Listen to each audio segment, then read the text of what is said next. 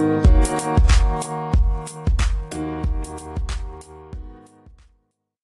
everyone. Welcome back to another episode of the Reaching the Summit podcast.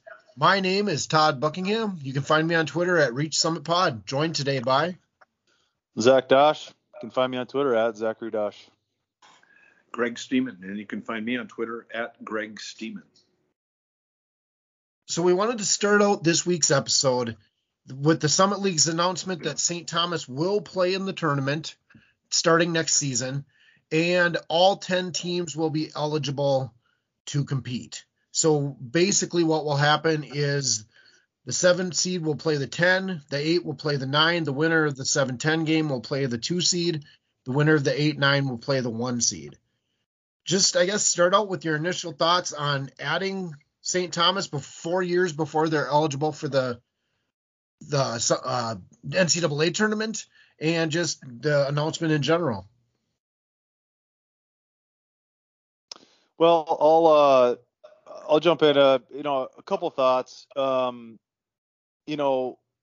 suppose, trying to look at this objectively and look at both sides of the argument, I think the benefit is it's nice to reward the top seeds more than they are right now.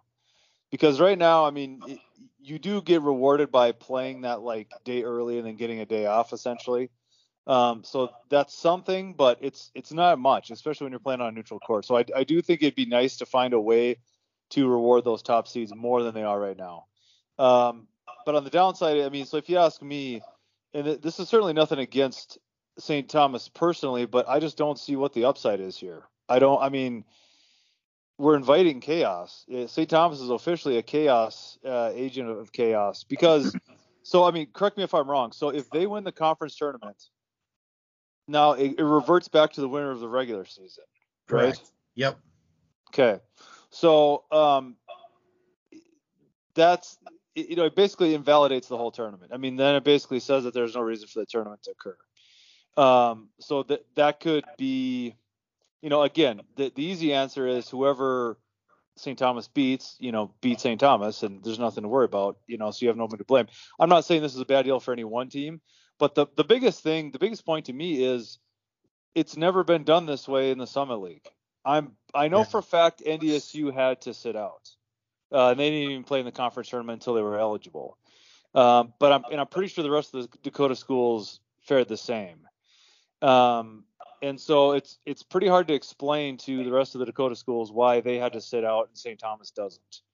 I don't think that there's really anything financially to be gained by letting St. Thomas play. I mean, maybe a couple more tickets, maybe a couple more viewers, but like I'm pretty sure those ads aren't sold necessarily on a per viewer basis. I'm pretty sure they're just sold on a fixed price basis. But so yeah, I'm not really seeing the upside, and I just see nothing but chaos coming from this. And there's already precedent set to not do this. So I don't really know. I don't know. I could see that you guys could disagree though. I mean, what do you guys think? Well, Zach, I don't know if I disagree, but I do think I'm going to go back and kind of echo your initial point that you made.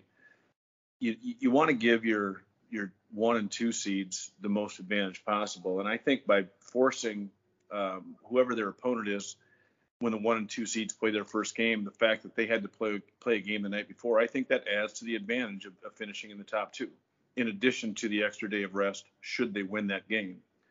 And so I think that has something to do with it. The second thing is, if you're St. Thomas, it gives you something to play for. And it allows those kids to experience postseason play. And I'm not saying that the Summit League is obligated to take care of one team. I just think St. Thomas happens to be that one team. And I do think there will be added ticket revenue. I mean, at the Summit League tournament, I would love to say that in this day and age that these decisions aren't financially based, but I believe they are. And I think it adds one more day where you have 4 additional games, because it's not only the men but the women. And I think it just adds to the atmosphere of this conference tournament and what it is as a mid-major tournament that is willing to run both the men's and women's teams together and make it, I think, probably one of the highest attended mid-major tournaments in the country. So I look at it as, I think it's okay. Where you do run into the issue, because I had heard 2 different things, that it goes to the the regular season champ, or it goes to the person, the team that finishes runner up, should St. Thomas win the tournament. My only concern about giving it to the regular season champ is then, are you giving away your NIT bid? Because that's the one thing that the regular season championship allows you is you're guaranteed at the very least an NIT bid. And so you don't want to hurt your team as far as postseason opportunities. You want to be able to get into the NCAA tournament. You want to be able to get into the NIT. And obviously, until this league becomes a two-bid league on the men's side, that's a pretty tenuous situation if St. Thomas would win the tournament. But let's be honest, when you look at their recruiting, the talent they're bringing in, they're not going to be far away from being an upper division team in the Summit League, and just because of their location, their ability to recruit. So I think you can make arguments both ways. My initial reaction was, I think it's good. It adds an extra day of Summit League tournament basketball play, and it also gives an added advantage to those two teams that found a way to battle their way to the 1 and the 2 seed in the Summit League by facing a team that played a game the night before. The one thing, I'll fully admit that there's probably a reason out there that we don't know or we aren't aware of, and they're doing this for that reason. You know what I mean? Like there's a pretty good chance that we don't know everything like as usual. But and I'd love to hear that, because I'm just kind of thinking through the scenario of, you're just weighing the pros and cons, and it's just not quite penciling out for me right now. But I don't know. I'm really curious to see, is it the conference looking at the situation like, all right, 5 years is ridiculous. Like I do think that is kind of the crux here. It should probably be 2 or 3 years, right? Like I think everybody could agree on that, because 5 years, there, you want to make sure the program that's joining the conference is in good shape and is healthy, right? You don't want to make it a situation where players leave because they're not going to be playing for a couple years in the postseason or whatnot. Like making the jump to Division I is hard enough, let alone having to go through a 5-year probationary period. So maybe this was the conference way of stepping in and saying, all right, here's an olive branch because we want you guys to be healthy when you can play. We know it may cause a little chaos in the interim, but we want you to be healthy. Like that's part of the negotiation of them joining the conference or something like that. Like I could see that scenario happening, but I don't know. There's just a lot of different angles to this, and I thought it was a really interesting topic. So if anybody has any other information out there, please reach out to us and help enlighten us. And because like I said, I'm sure there is probably more to the discussion than what we know of, but as we're trying to make sense of this here, it could be precarious, especially because of St. Thomas, and especially because we know they're going to be good. It'd be one thing if it was, some other team that, just really any other run of the mill Division II team, but this is like, we know this is a very, very special situation at St. Thomas in terms of who they're able to recruit and what their future is. And so this is probably going to be a bigger deal than it was even for NDSU, who qualified for the NCAA tournament in their first year of eligibility. So I don't know. I don't like it because the precedent has already been set to not do this, but there could be something else out there.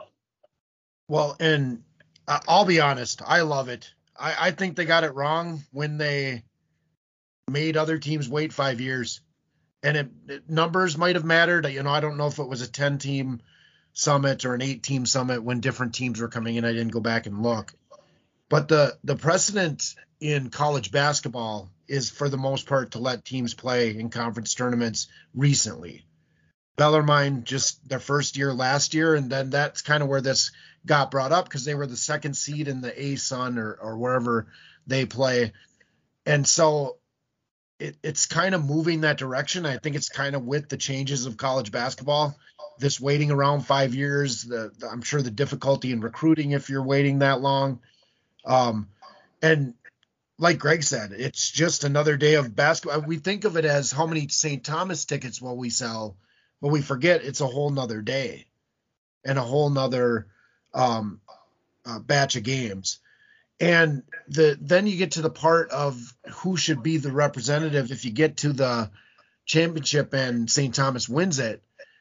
If it's not the conference champion, then you've got St. Thomas playing against whomever. And what reason would the team they're playing against have to go all out? Like they're going either way. because I guess the only other way you do it is to put the runner-up in the tournament. And I guess I would argue doing it that way invalidates the tournament even more, because if you get to the championship and it's St. Thomas and let's just say Western Illinois, and Western Illinois has to win to get in, well, there's still a championship game to be played there for Western Illinois at least, and for St. Thomas to play the spoiler. So yeah, I personally love it. I just think it's the way that college basketball is going now. And in fact, as far as giving, and I've said this either last year or earlier this year, I let the 1 and 2 seed go to the semifinals and have them play. So have the other 8 teams play to get to the semifinals, have the 1 and 2 seed play at that point, just to give them an even greater advantage for getting those top 2 seeds. But most conference tournaments don't do it that way. So I understand that they probably wouldn't do it that way, but yeah, well, I love it. I'd love anything to emphasize the regular season. It just seems it's too bad that winning the regular season, all it does is get you the top seed, which I think you could argue isn't a huge advantage. You're playing on a neutral court. I mean, you do get that extra day of rest in between your first game and your second game, but I mean, that's it. For winning the regular, it's way harder to win the regular season than it is the conference tournament. Way harder, in my opinion. Right. So it'd be nice to kind of emphasize that. And I'd love to hear if anybody else knows the explanation for why teams have to sit out 5 years when they're making the transition. I'd love to hear it as well. I don't think there's a whole lot of risk of teams, let's say it was 2 or 3 years, that I think probably makes more sense. I don't think you're going to risk anybody popping up for a year or two, then popping back down.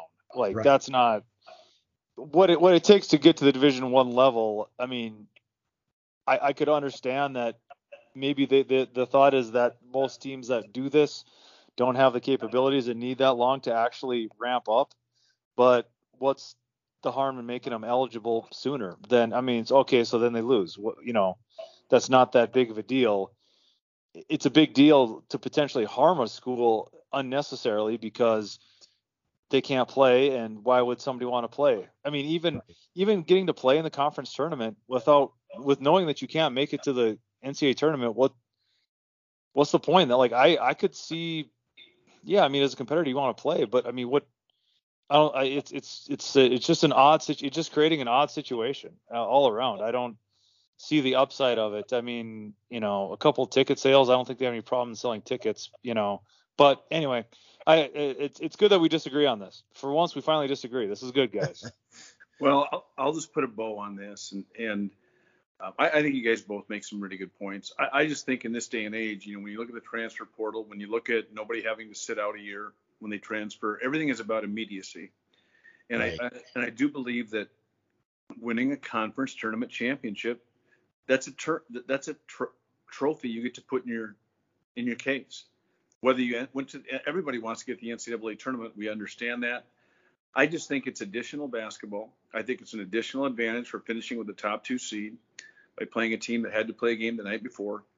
And I think it also allows St. Thomas to play for something, even during this transition. And I think both of you guys agree the fact that the 5-year window is probably a little bit too long, especially as we're trending towards immediacy and everything else. Maybe they should shorten that. And I think these are things that maybe will allow the NCAA, even though I don't trust them as far as I can throw them, to make some good decisions, about, hey, listen, if somebody believes they're a Division I program, they're going to fund it, and they're going to give their kids an opportunity, well, then let's give them an opportunity to play, in the biggest trophy of all, which is the NCAA tournament. And so I think, I guess I'll just give the Summit League credit and say I do think it is a good thing, and I get it. Let's say 2 years from now, St. Thomas is playing in the championship game, and it's something that everybody wants to complain about. Well, you know what? All you had to do to not allow them to get there, you had to beat them. Right. And so that's where I'm at. It's an extra day of college basketball tournaments. I love conference tournaments that allow everybody in, because that's exactly the essence of what March Madness is all about, is that everybody has a chance. Everybody has a chance. Even if they're not, eligible, they have a chance to win a conference tournament. And that's something they can put in their trophy case. and it allows them to. I think it helps those teams in transition in recruiting as well. Listen, there is something you can play for. It's not just the regular season. There is a postseason option, even though it might not go farther than the conference tournament. So, Zach, I'm not going to disagree with you on your points as to the chaos that it might create, but I also believe, I guess I just believe the positives outweigh the negatives, but that's my own personal opinion. Just such a highly unique situation because you're 100% right. Like no one program is going to be able to complain about this, right? Because the easy answer is just win the games and you have nothing to worry about, right?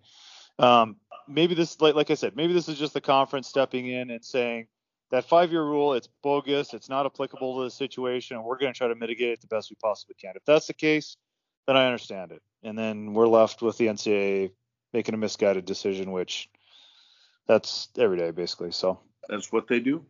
Yep. And I want to bring up one more point. First, Greg, you talked about the NCAA maybe looking at this and saying they're 5 years is too long. If we know nothing about the NCAA, they're one of the most proactive organizations I've ever known. So I'm sure in 35 years they'll look at that and figure out something. Exactly. They'll pass down the ruling in year 2030. You know what? That 5 years was too much. Too much. Right. Go tell all those kids that graduated it was too much. Sorry. Right.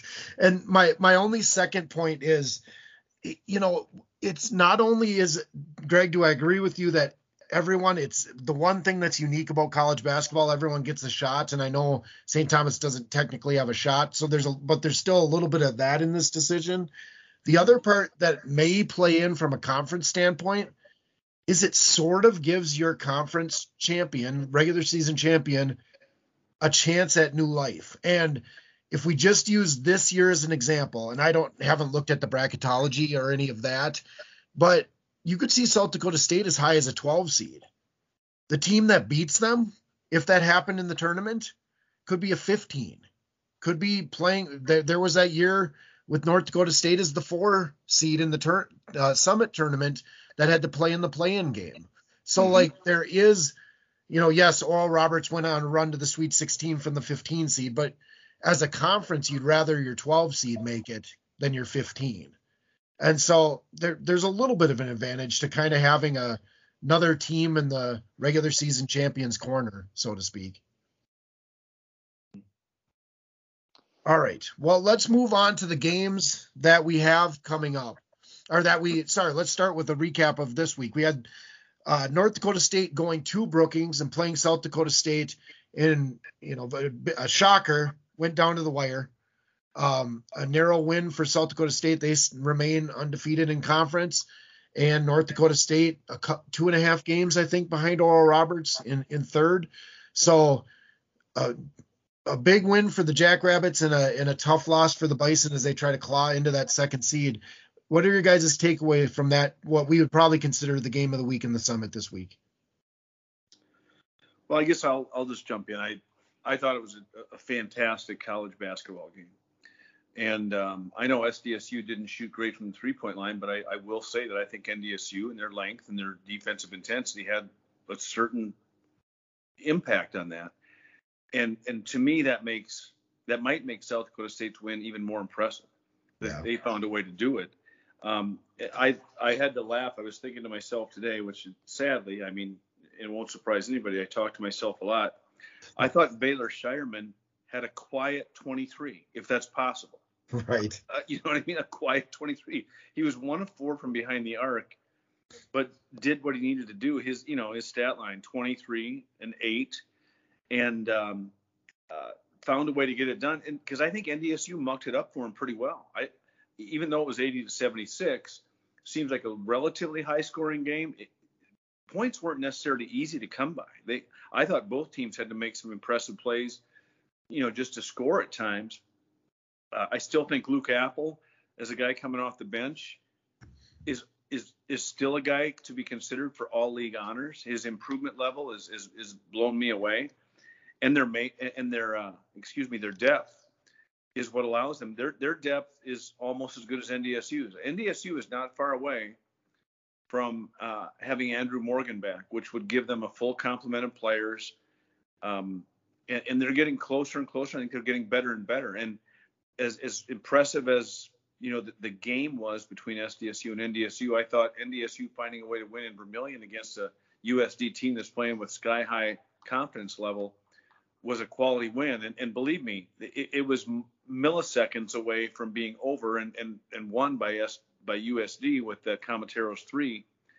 And to NDSU's credit, they found a way to get the win. So I thought it was a heck of a performance by NDSU, and maybe even more impressively, a heck of a performance by SDSU, because they had to win without doing it from behind the three-point arc. They were 1 of 12 from behind the arc, still found a way to win.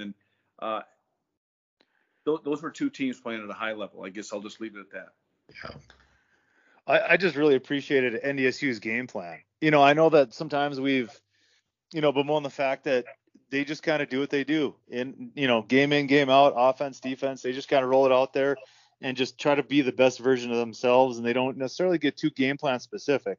But I thought they had a fantastic game plan and they executed it well. Yeah. Like you said, Greg, they held South Dakota State to 1 for 12 from 3. That's incredible. I mean, where they're averaging. It really is. I mean, It's the ability to execute that was just unbelievable. And then on top of that, Douglas Wilson, who really gave them a lot of problems in the first game and in the first half of this one, wasn't able to finish the game. When did he exit the game? With about 8 to 10 minutes left, somewhere in there? Yeah, it might have been a little less than that, but I think you're right, Zach. Yeah, so no Douglas Wilson, 1 for 12 for 3. South Dakota State shot 43% from the field, which I didn't think was possible. That's 14% less than their average in conference. Right. And NDSU turned it into like a one-on-one game, which I think NDSU wanted to. I mean, South Dakota State wants to play more of a team-oriented offensive game, and NDSU got them away from that. So NDSU really had them playing in a way that South Dakota State has not played yet this year, but South Dakota State still won.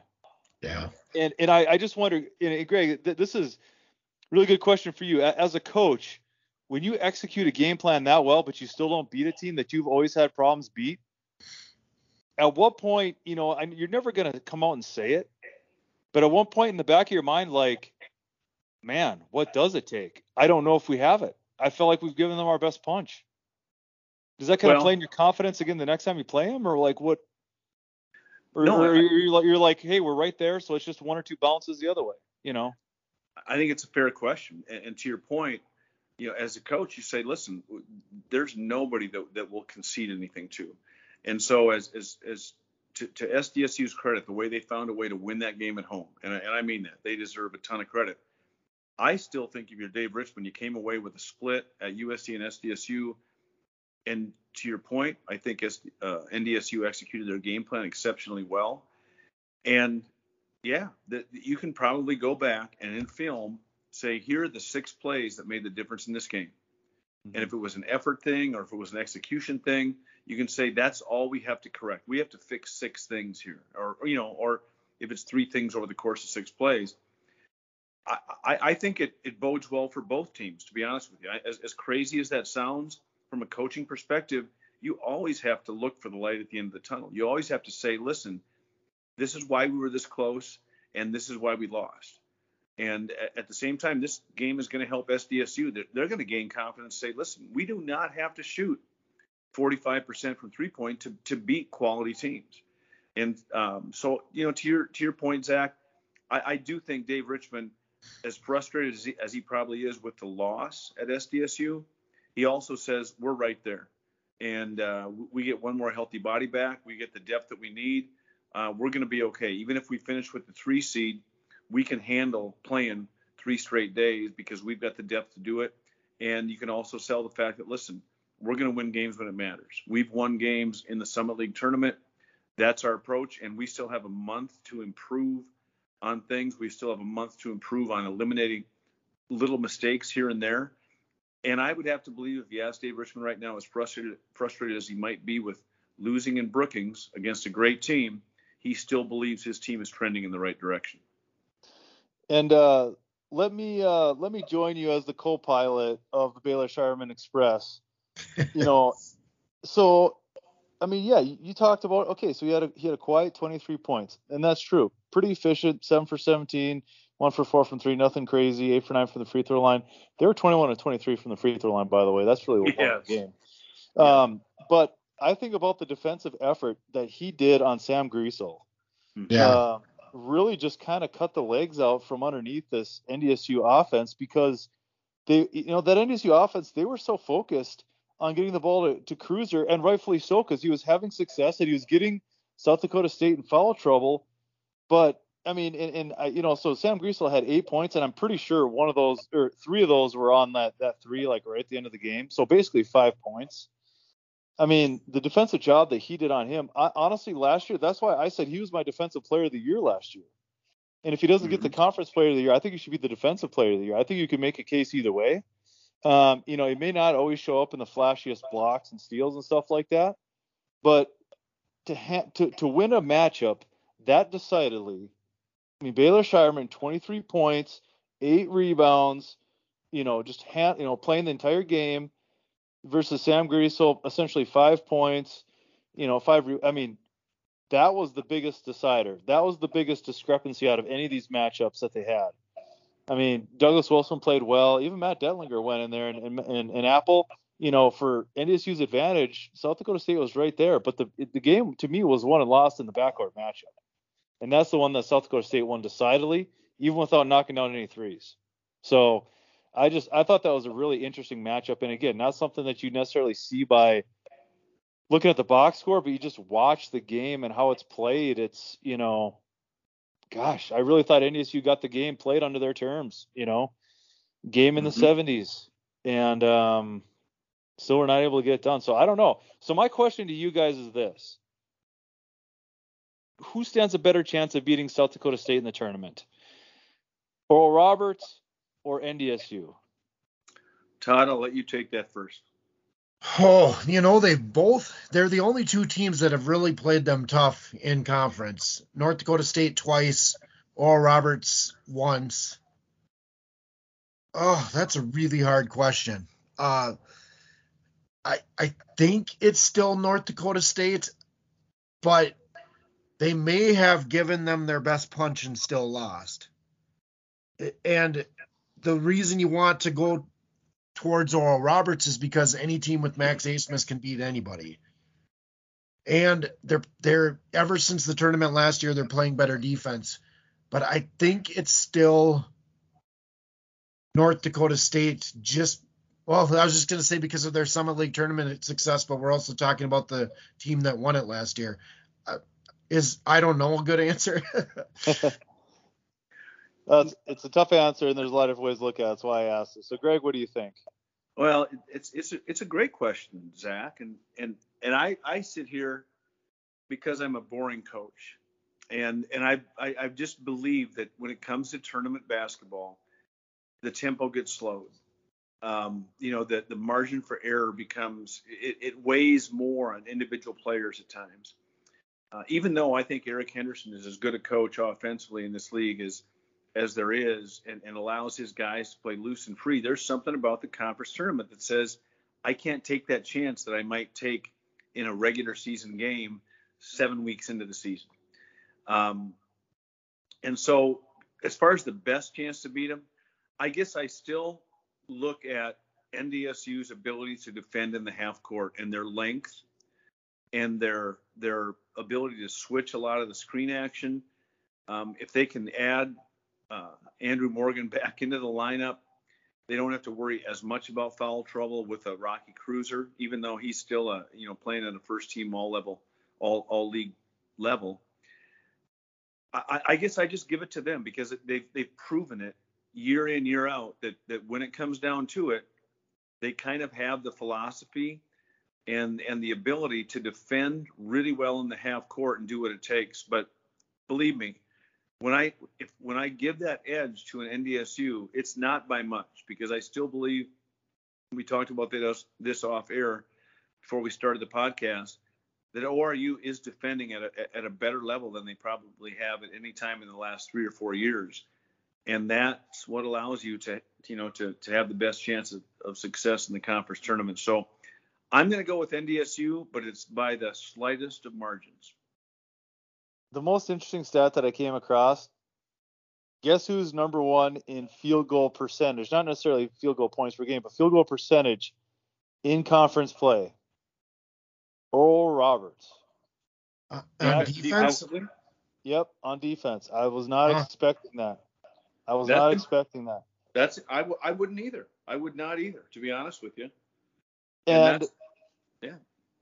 And I mean, so we are halfway through the conference, so stats should start to mean something, pretty close. They play 10 games. They're holding teams on average of 41%. And kind of looking back to their game with South Dakota State earlier this year, Max Abmas only 19 points, but Kareem Thompson had a good 19 as well. I don't know. I mean, and part of the reason why I asked this is because obviously there's two very different approaches to playing South Dakota State here, guard oriented or post oriented. And so I don't know. I'm almost leaning back towards Oral Roberts, just because you can't play well and beat South Dakota State. You have to, pretty much be special, right? And NDSU is very good at playing very well, but we have not seen them have special games very often, and we obviously know Oral Roberts can. And so I'm leaning towards it's probably going to take something special to beat them. And so that's why I think there's a greater chance of Oral Roberts doing that.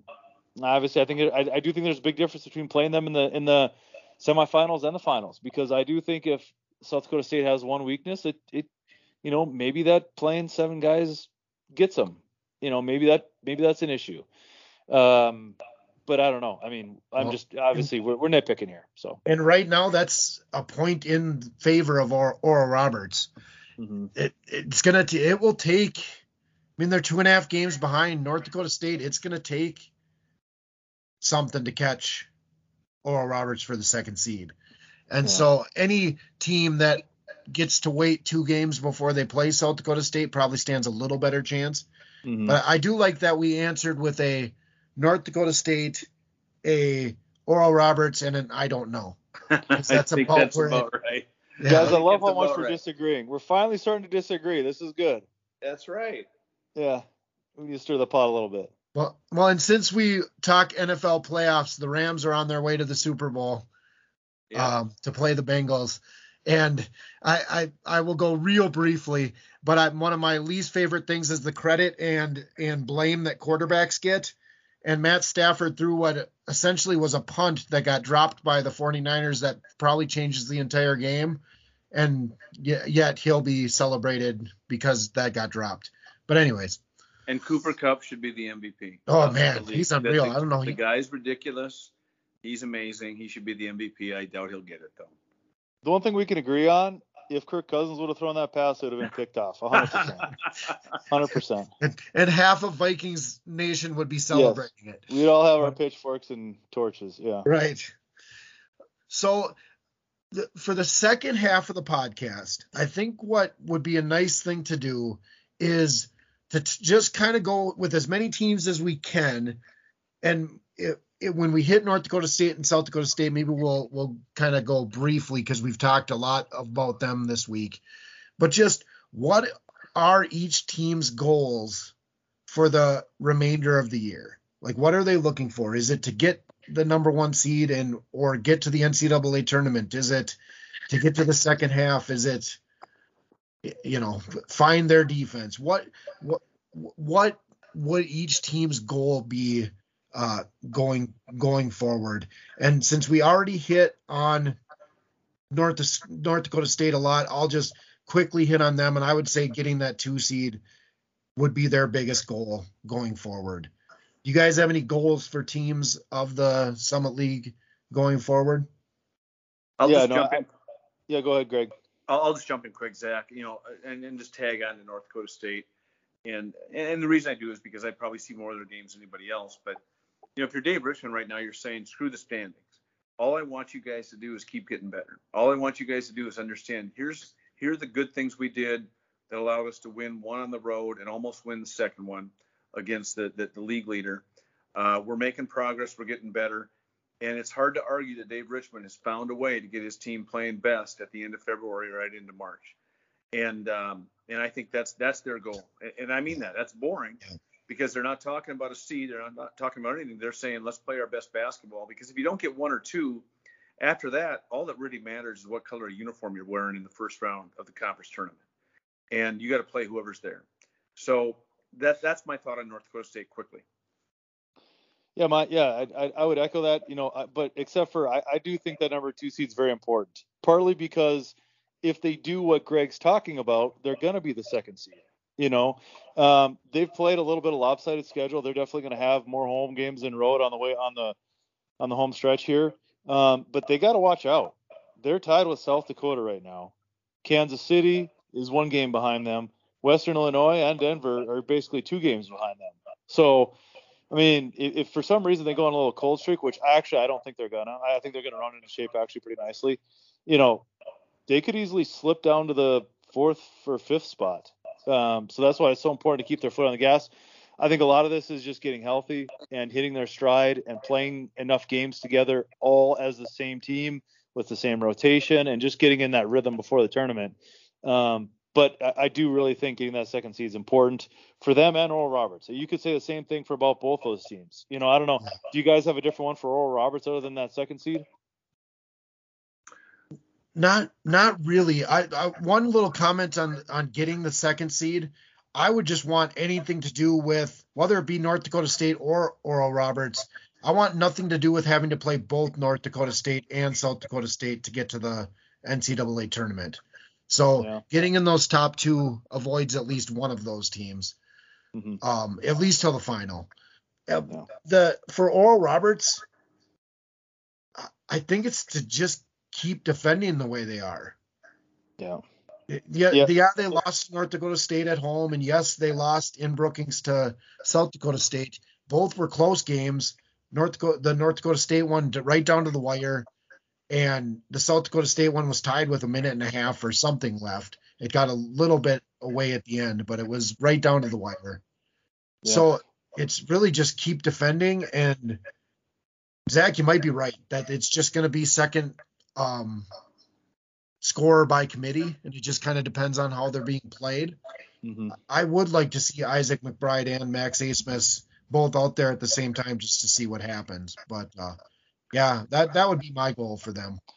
It feels like they have a couple of these lineups up their sleeve, right? It feels like we could see like an Asmus, McBride, Phipps lineup as sort of like a nuclear option for them in the tournament or something like that, But I do love the fact that they're getting Lufile more playing time. He's gonna, if they're gonna beat South Dakota State and North Dakota State, he is gonna be an important player, and so I like the fact that they're playing him more and more. I'll just jump in quick. I hope Douglas Wilson comes back. I hope the injury he sustained at the end of the North Dakota State game isn't long lasting. And I mean that. I mean, and the crazy thing to say about all that is if they had to lose a player for, let's say, next weekend, the reason they can absorb a Douglas Wilson loss is because they have Apple and Dentlinger, that can fill in. But I hope not. I mean, the league needs him. The league needs a Grant Nelson. The league needs certain players, whether it's Rocky Cruiser, Shireman. I just think the league tournament needs those guys in the league. But I'm going to echo both of your sentiments. I'll maybe take it a little step further. Right now, unless something unforeseen happens, SDSU is going to be the one. Yeah. And ORU and NDSU are very well positioned to be the 2 and the 3. But to have to drop to the 4 and be on the SDSU side of the bracket is certainly not appealing to either one of those teams.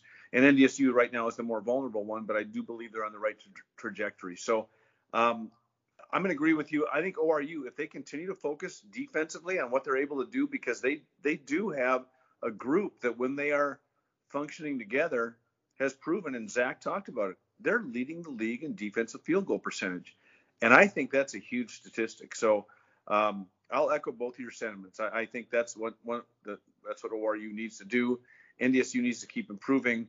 And then to tag on to that, I do think NDSU has a somewhat favorable home schedule, which then means UND also has a favorable home schedule. And I know I'm jumping to the bottom of the league, guys, but let's be honest. UND right now is on the outside looking in. Yeah. But when I look at their schedule, I'm looking at the teams that they have coming up to Grand Forks. I know they have to go to St. Thomas. But the one thing I noticed about St. Thomas, as well as they are coached, as well as they can change things up defensively, as well as they shoot the ball, they can be overwhelmed at times just physically. Yeah. Because they're not a big physical team.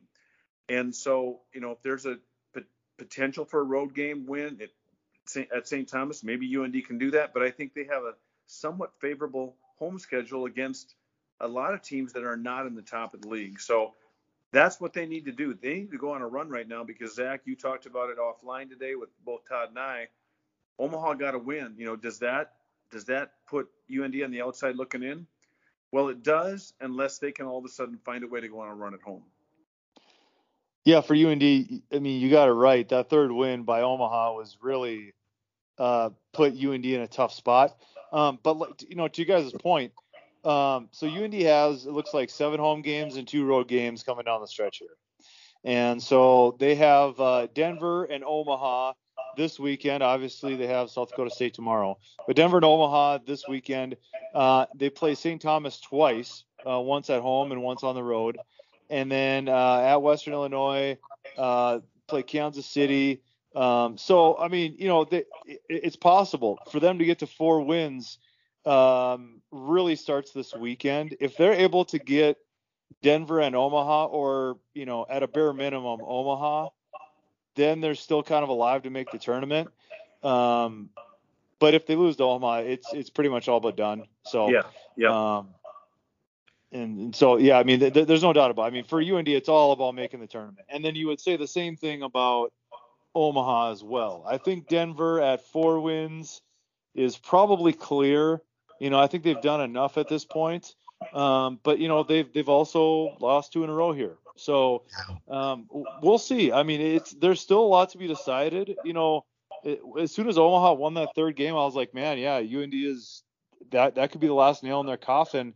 But as I looked at it, it's not impossible. They play much better at home, obviously, like every team, and I mean, it's definitely possible. Weirder things certainly have happened.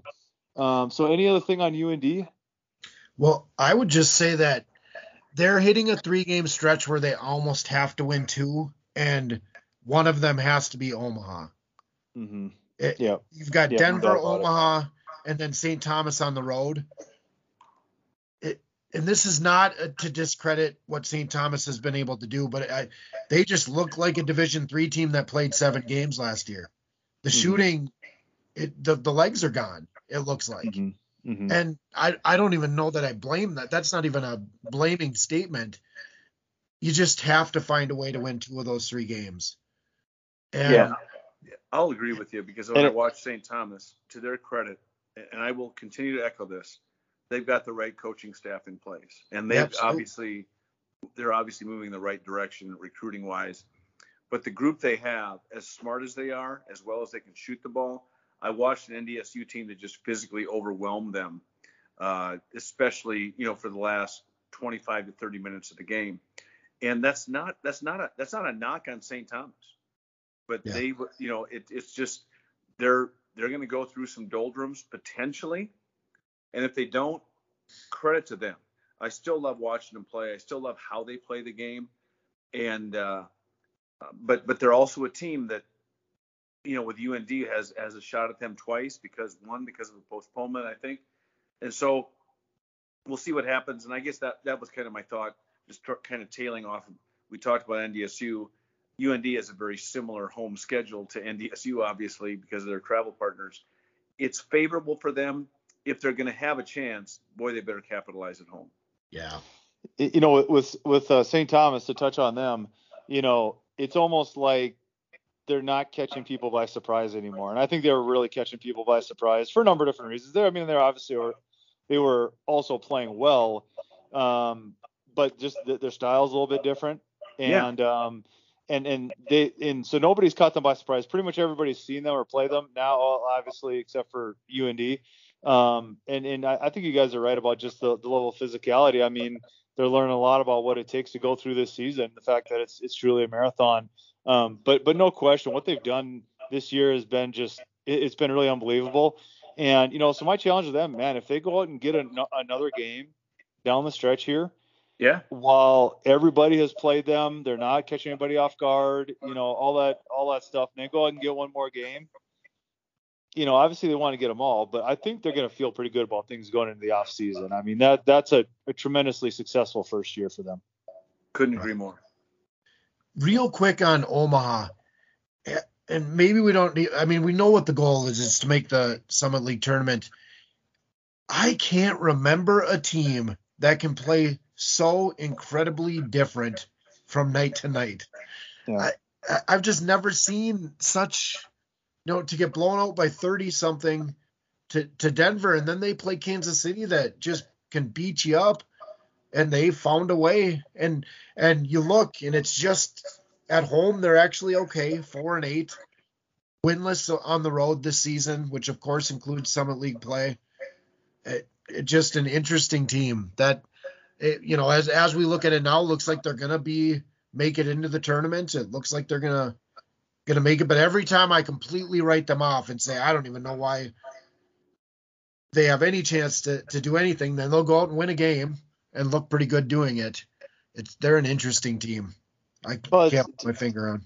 Yeah, I mean, to me, it's about consistency. It's the same thing with UND. I mean, both of these teams, like we've talked about several times on this podcast, their seasons are really parallel because they had the same thing happen this offseason, which is major contributors exiting the program for various reasons. And so you're left with players who the plan was never to have them play these roles, whether it's Frankie Fiddler or whoever, some of these guys at Omaha. And, for UND, it's a little bit more puzzling because it's, Ethan Bonigo, Ben Tupanoam, and Caleb Nero. UND can't get two of those three to play well at once. It's usually one and then a pretty decent game for Paul Bruns. If UND can get two of those three guys to play well, they're probably going to be all right. And there's been periods of time in all these games where both Omaha and UND have played very well. I mean, they've had, both those teams usually struggle in the first half and then have big comebacks in the second half. And so, it's just about how can you get that consistency some way, somehow with those players. Who can you count on? I mean, because if you can't count on them, it's like, all right, this is big boy athletics here. I mean, difficult decisions are going to have to be made in the off season. But, I think we probably spent enough time on them, but it's going to be just really interesting. This is part of the fun that goes away next year, guys, with St. Thomas in the tournament. We don't get to have this discussion and there's less intrigue. So anyway, Western Illinois, let's pick on Western Illinois here a little bit. They are a very, very interesting team right now. What should their goal be coming down the stretch here? I haven't looked at the numbers, but to me it's defend, especially the backcourt. They are offensively talented and can put together some pretty impressive offensive games. Maybe not even defend isn't the right word, but they didn't have the same losses that UND or Omaha had. Be consistent. Maybe that's what I'm looking for. Not defend in itself, but just where's the consistency?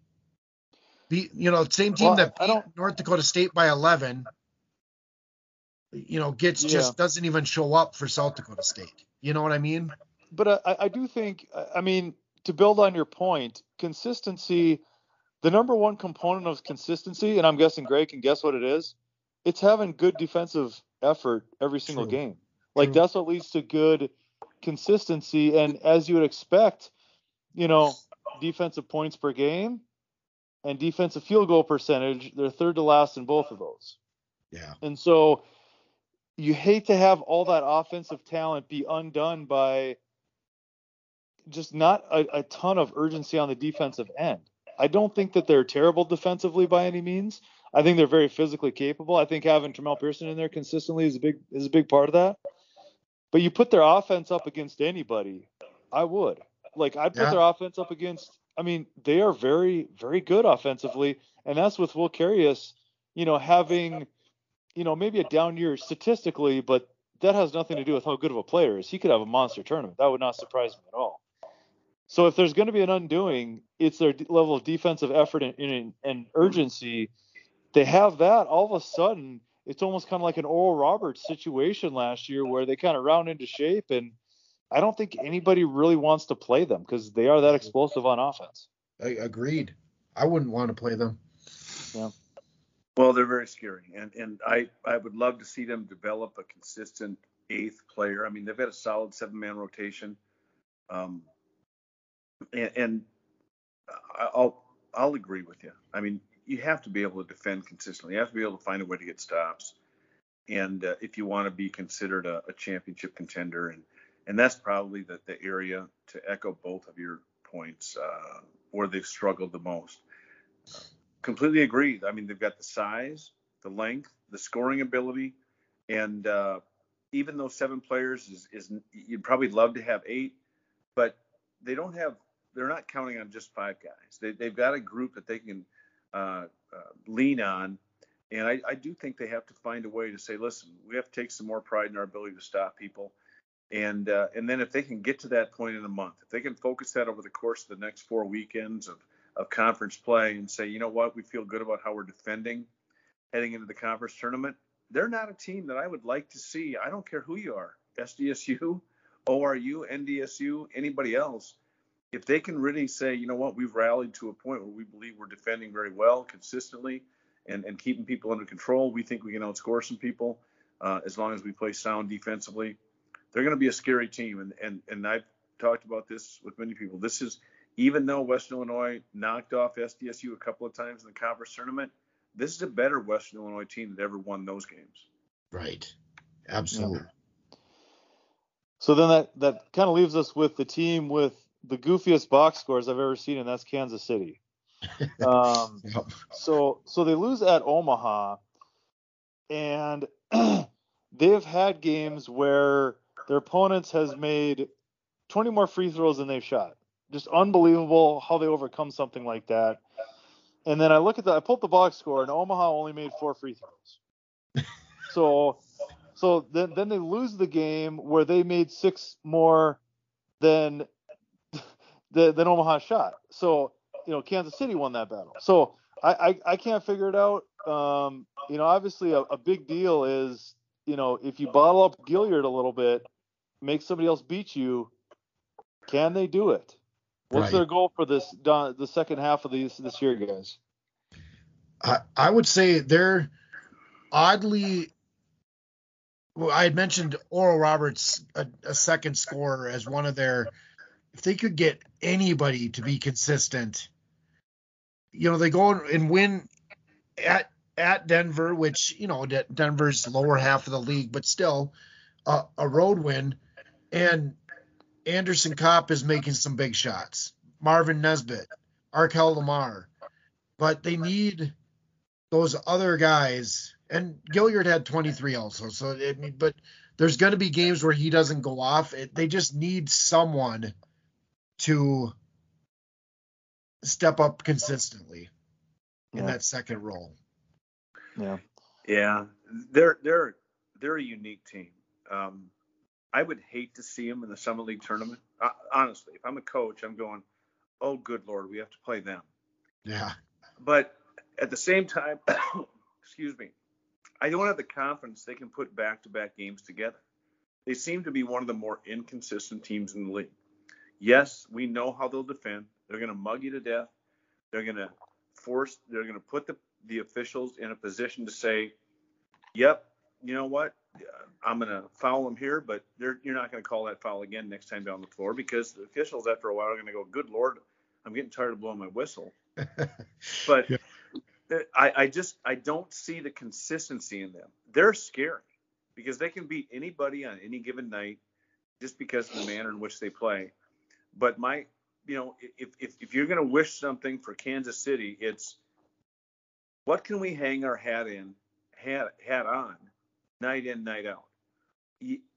Besides the defensive effort, you don't know whether you're gonna put your opponent on the line 4 times, like you said, Zach, Yeah. or 44 times. Yeah. Seriously, that's the range, and you'd like to be able to have something you can lean on to say, no, we've learned that, you know what, we know how we're getting better at not fouling and still defending aggressively. That's my biggest thing for them is, can they develop any level of consistency? Because if they do, they've got a group that's a unique group to defend. They don't have a ton of size, so they bring opposing bigs out on the perimeter and put them in a position where they have to defend the dribble, things along those lines. They can create matchup nightmares. The bottom line is they have to decide who they are and what they want to be in night in, night out. If they don't do that, they're going to be extremely dangerous for one game. I just don't think they are the type of team that can back it up, the next night on a consistent basis. Yeah, no, it's funny as you're talking there, Greg. I'm like, all right, yeah, I don't want to play them in the Summit League tournament either in any one game scenario, but I probably don't have a ton of confidence that they can win 3 games in a row. Right. So like any one game, they're about as dangerous as anybody, but over the course of 3, I'd put a lot of other teams ahead of them. Yeah. So, and with that, obviously we know it's the offensive consistency. Because defensively, we get it. And I honestly really appreciate that they have an identity. I don't think there's any confusion on their team as to what they want to do on the defensive end. There may be some fluctuations in efficiency and ability to execute, but I don't think there's any questions there. But offensively, obviously adding Gilliard was huge this offseason. It was as important of an add as anybody. But they're going to have to knock down shots, and they're going to have to continue to score on offense. And, it always surprises me with Kansas City how they don't convert defense to offense a little bit better, in terms of – because they'll force a lot of turnovers, but there's usually not a lot of live ball turnovers. Right. So whether it's in transition or what have you, if they get consistently in the 70s, now all of a sudden you have a pretty good formula there. But it's what are you going to do when somebody bottles up Gilliard and holds them to maybe 15 points or less? What do you like? You have to have an answer for that because that's coming. Like that's too obvious to take away. So I don't know. To me, that's what I'm looking for out of them. It's possible. They have that defensive angle locked up. So I don't know. We haven't seen it yet, but that's what I'm looking for. With the addition of Gilliard, it would have been fascinating to see what would have happened if Josiah Allick wouldn't have been lost. Yeah. That would have been we forget he's supposed to be a big part of this team, and right. 15 points and 10 rebounds a game. So which frankly we can say for just about every inconsistent team, that they're missing something that was going to be. It's usually personnel related. Yeah. So one team we haven't talked about yet, South Dakota. Looked like things were coming on. Now they've kind of flip-flopped losses and wins. What's the goal for South Dakota for the rest of the year? Well, my thought is, hey, they're still in great position to battle for the 3 or 4. Yeah. And if you're South Dakota, you're saying, listen, we're good enough to get to the 3 because everybody wants to get on the opposite side of South Dakota State if that continues to play out. I think that, to be honest with you, they've overperformed in my opinion. Mm-hmm. They were one of the teams, and I'll be quite honest, and whether I'm wrong or not is for everybody else to decide. I said they have a definite ceiling. I do think their guard play has impressed me with Terrell Hunt, Archambault, Boogie, Anderson, and then who knows what happens with when Xavier Fuller is able to come back if he is. Right. But even you go back to the previous 3, I think those 3 guys have really impressed me. And Archambault, I never would have thought I would have said he's impressed me on the defensive end. He has. But I think their guard play has been good. And I've always said, the only way you have a chance to win in the postseason outside of being able to defend in the half court is you better have really doggone good guard play. And I think, their bigs, Kamateros and the other guys, they're going to be as good as their guard play allows them to be. So I'll give them credit. They're exceeding expectations in my opinion. And I do think they're in the conversation without question for a 3 seed. And they still have a ton to play for. So credit to them. I think they're playing very well. Hey, it took overtime and everything that NDSU could throw at them for them to get a win, down in Vermilion. And I thought NDSU played pretty doggone well in order to do that. So I think USD has a ton to play for right now. It's just getting Xavier Fuller back. I haven't heard anything on him. Have you guys? The last I heard, Coach Lee on the Coyote report said it was getting close. Okay, but stop, Todd. Yeah. Did I say Coyote you said again? It. You said oh, it. You man. Said it. We're just here to help you.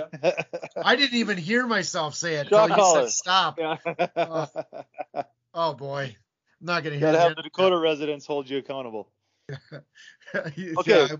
Yeah. Anyways. But back to your point about his knee or whatever it is. That it's getting close. That it's not structural in nature. But that it's kind of a pain tolerance thing. So he's getting close. Yeah, I noticed he wasn't in a walking boot, wasn't in crutches, and he hasn't been for a while. And obviously, certainly not questioning whether he's injured or not. But no, I mean, to me, getting him back means everything. And you know what? Obviously, you try to look for every silver lining that you can in difficult situations. Obviously, you never want to see him get hurt, but it's made Mason Archambault step up. And he's probably playing at a level he may not have gotten to otherwise. And now you bring him back, and that allows them to spread the floor just a little bit better and get that continuity back. Because he was second team all conference preseason, right? Yeah. Yep. I think he was. I think so I mean, and just you add him back. I think that's the number one thing. Whatever it is, get him on the court, get a couple games under his belt, so he's back in game shape and back in the flow of things before the conference tournament. And all of a sudden, South Dakota's a pretty tough out. They're a tough out, Yeah, maybe not the ceiling of some of these teams, but they're a tough out if they got all their three guards going. I mean, because Kamateros is playing at a very high level, in my opinion. And Hunter Goodrick, he's a nice player too. I mean, so all of a sudden they have their rotation that they should have coming into this year. They really can't afford to be without him in the conference tournament. I think Boogie Anderson's a really good player. And, whether, Boogie's coming off the bench or whatnot, I think he can definitely still continue to be part of the rotation. But they needed a little bit more firepower in that backcourt, and they have it right there in Xavier Fuller. Well, I would almost, on that same theme, for every Coyote game going forward, when the Coyotes are playing, that the Coyotes should, had to get that in 3 times to fix my saying Coyote. But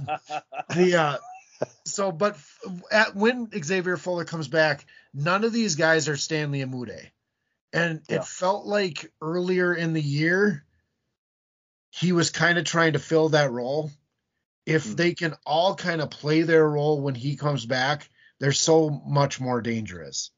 Yeah. And that's what you have talent in Mason Archambault and Cruz Perro Hunt and Xavier Fuller. All three of those guys, that gets pretty tough to defend. When it gets running through one guy too much, it's not. None of those guys are going to be able to create the way Stanley could. So the nice thing about Xavier is it's not like you're running a ton of plays for him or necessarily plays. I mean, he's always kind of been a little bit more of a complementary player, and that's not like a knock against him at all or anything like that. That's just sort of the nature of their offense. That also means that you're going to be able to plug him back in there much easier. So, I mean, he's not going to try to have to do too much. So, I don't know. I still like South Dakota. I think they're going to be a tough out.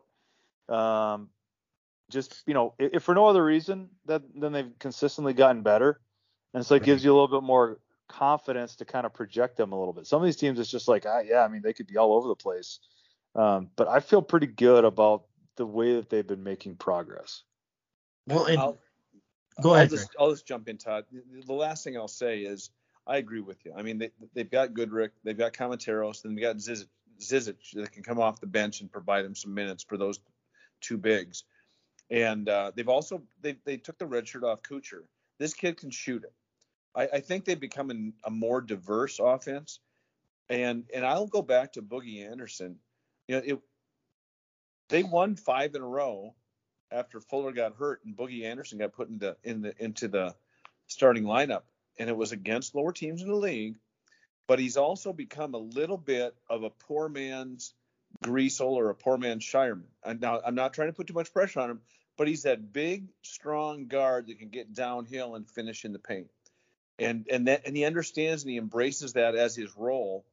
And that also allows him, when he gets into the paint, doesn't mean he has to shoot it all the time, but he can kick it out to guys who can shoot it, whether it's Perro Hunt, Archambault, Cometeros, whoever. So I think, go back to your point, Zach, sometimes an injury is a blessing in disguise because other guys display what they can bring to the floor.